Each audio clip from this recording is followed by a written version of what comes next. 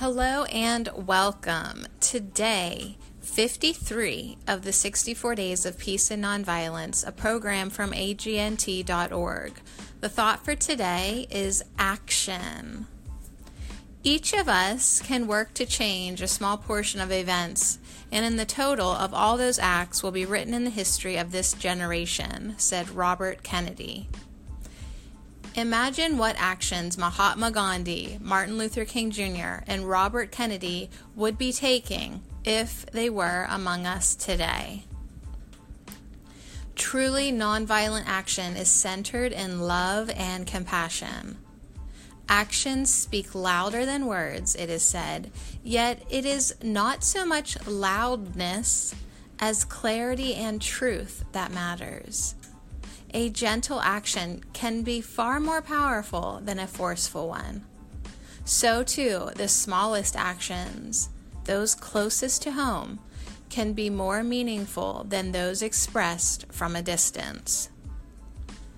Today, I will explore actions from the heart I can take today to express my commitment to peace and nonviolence in both my personal life and in the public domain. I will find a way to make one small change that will contribute to the well-being of my home, school, workplace, or community. So that is day 53, action. Karen Horney said, "Concern should drive us into action, not into a depression."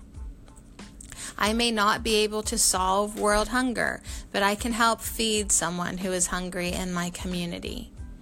What we are able to do is often a question of scale and proximity.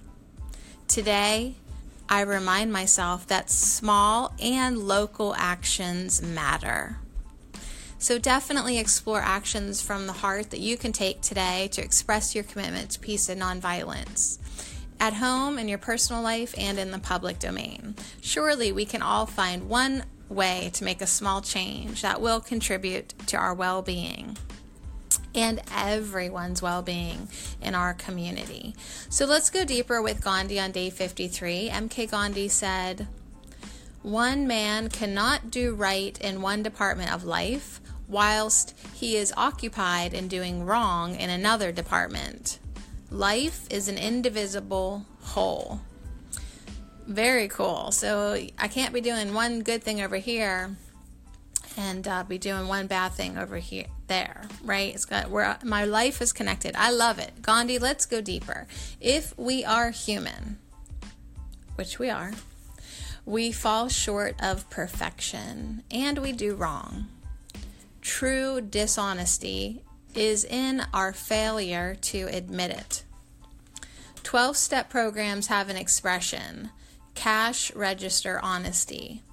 It refers to our propensity for maintaining that we are honest because we've never stolen money or goods from someone else. Dishonesty, however, comes in many forms, both active and passive, or as Christian theology says, sins of commission and omission. We all have areas of dishonesty in our lives too numerous to mention.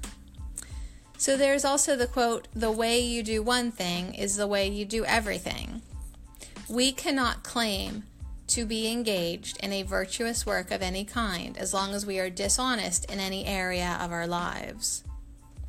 Seeking to change the world for the better while continuing to be dishonest, no matter how slightly in some other area, will ultimately corrupt the work we're doing. It's unavoidable. We try to compartmentalize our lives, personal relationships, careers, etc. Pigeonholed, keeping each safe from connection to the other. The flaws in this approach to life are obvious. We may live many different lives, but it is we who live them. Whatever our values, ethics, and morals may be in one area, will always be the same ones that rule us in all areas, because they are our values, ethics, and morals. It is where we live from. As long as we have physical bodies, there will be some area of dishonesty in our lives, and we will continue to do wrong. It is a part of our humanness and part of our evolution. If we have truly committed ourselves to a worthy goal, the only way we can truly serve that goal is to become completely honest about our dishonesty. It doesn't matter whether it is parenthood, career paths, loving partnerships, spiritual paths, a humanistic crusade in the world. Nothing will have lasting value or even succeed if we have not admitted and begun dealing with our personal dishonesty in all areas of our lives and learn to do right no matter what.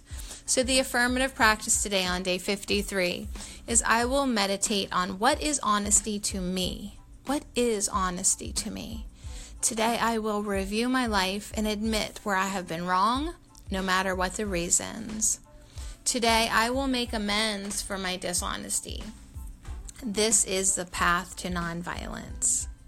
Today I will hold no one hostage to the past, seeing each as I see myself, a work in progress. So much love to you, and many thanks for following me on the 64 Ways and 64 Days to Peace and Nonviolence, a program from agnt.org.